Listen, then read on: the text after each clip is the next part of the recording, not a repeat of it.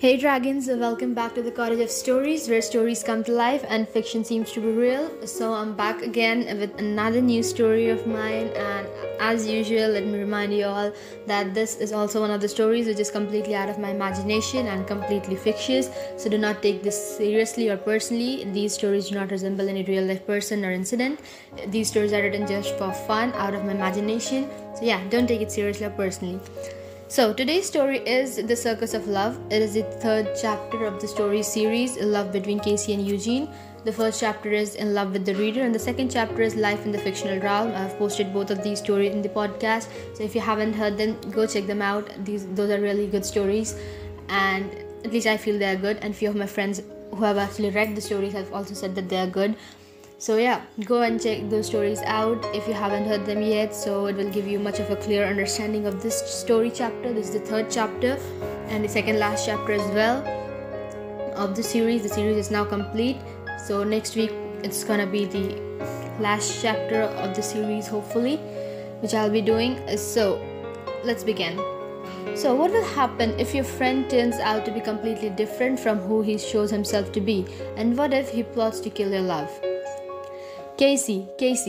As Casey said earlier, there was still a lot to explore in the realm. Casey, babe, where are you? Eugene started panicking when he couldn't find Casey in the house. Eric, have you seen Casey? Miles called him and asked him to meet him. What? Why the hell did he call Casey? Anyways, where they are meeting? The alley behind the downtown main market. What? Why? How would I know? Eugene immediately leaves for the alley, and reaching the place, he finds nothing but Casey's bracelet, which Eugene gave him. He bent down and picked up the bracelet. There's no way he can ever go back to his world, especially after living here for 2 years. He kept the bracelet in his pocket and looked around. When he didn't find anyone there, he called Casey. His phone was switched off. He then called Miles, but his phone was also switched off. When he was returning back, he got a call from an unknown number. Hello?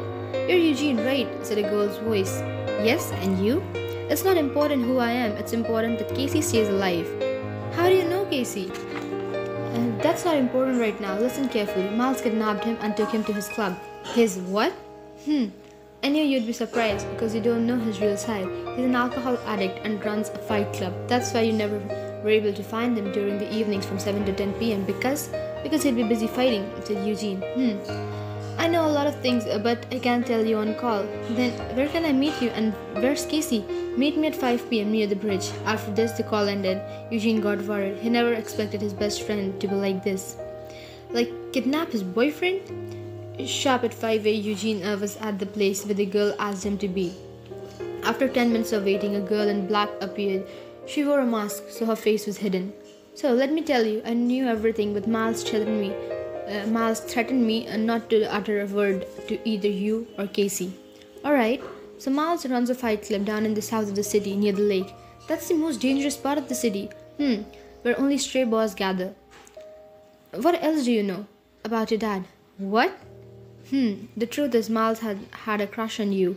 But one night when your dad saw him near the club and heard him talking to a guy about how much he loves you, your dad, then knowing Miles' true identity, didn't agree to him crushing on you. So he killed him, and now when Casey is your boyfriend, he wants to kill him too, right? Said Eugene as he felt a stream of tears flowing down, dampening his soft cheeks. Right. Then why did he keep Anne as his girl? Because I crushed on him. You? She said, taking off her mask. Man, I crushed on him. When he wasn't able to get you, disappointed, he agreed to be with me. But this is not what I wanted. He always abused me and threatened me. And now when I'm carrying a part of him within me, he still hates me and wants me dead. What? You are... But don't worry. Go save Casey right now. And take the cops along. Thank you so much, Anne. Eugene took the cops along and reached Miles' club. There they found Casey tied to a chair, completely unconscious, and Miles telling him how he plotted to kill Eugene's dad. The cops went in and arrested him. Eugene untied Casey and brought him back to consciousness and drove back home. Reaching his home, he tightly hugged Casey and started crying. Casey comforted him with a kiss. Next morning, it came to their knowledge that Miles was hanged for murder. Honey, you sad for your friend? Nah, he got what he deserved. It's just that I wish he never took this path. Turning and holding Casey's hand, I wasn't able to save Dad, but I'll save you no matter what. A month after Eugene turned 20, it was just a week since they moved in their new home. One fine Sunday morning, when they were just resting and cuddling on the couch, a knock was heard. On opening the door, they found Anne standing with a newly born baby. Whose child is it, Anne? Anne looked at Eugene. Casey, I'll tell you everything later. Eugene, Casey, I want this kid to live, but I can't raise him. I want you both to raise him. Us? Eugene, I know Miles backstabbed you, but this kid didn't do anything wrong. Right. Casey and Eugene looked at each other. Alright, Anne, now this baby is ours. Saying this, they adopted the baby, and a week later, they found out that Anne had committed suicide out of heartbreak. So guys, hope you love this story, and you might be thinking why I actually speak this slowly, because I like to read like this only, like in a very slow pace.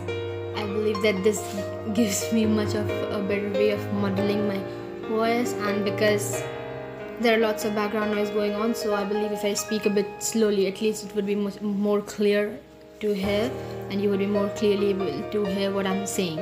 So yeah, that's all for today's story, The Circus of Love. Hope you all enjoyed the story, loved the story. Give your feedback on it and share this podcast with your friends and family. And you can also actually listen to my another podcast, Celestial Healing. It's also on Spotify, and check out my YouTube channel, Herbal Healer. I'll put the link in the description, and hopefully the story will get you waiting for the last and the fourth chapter, which I'll probably post next week. So yeah, until then, bye.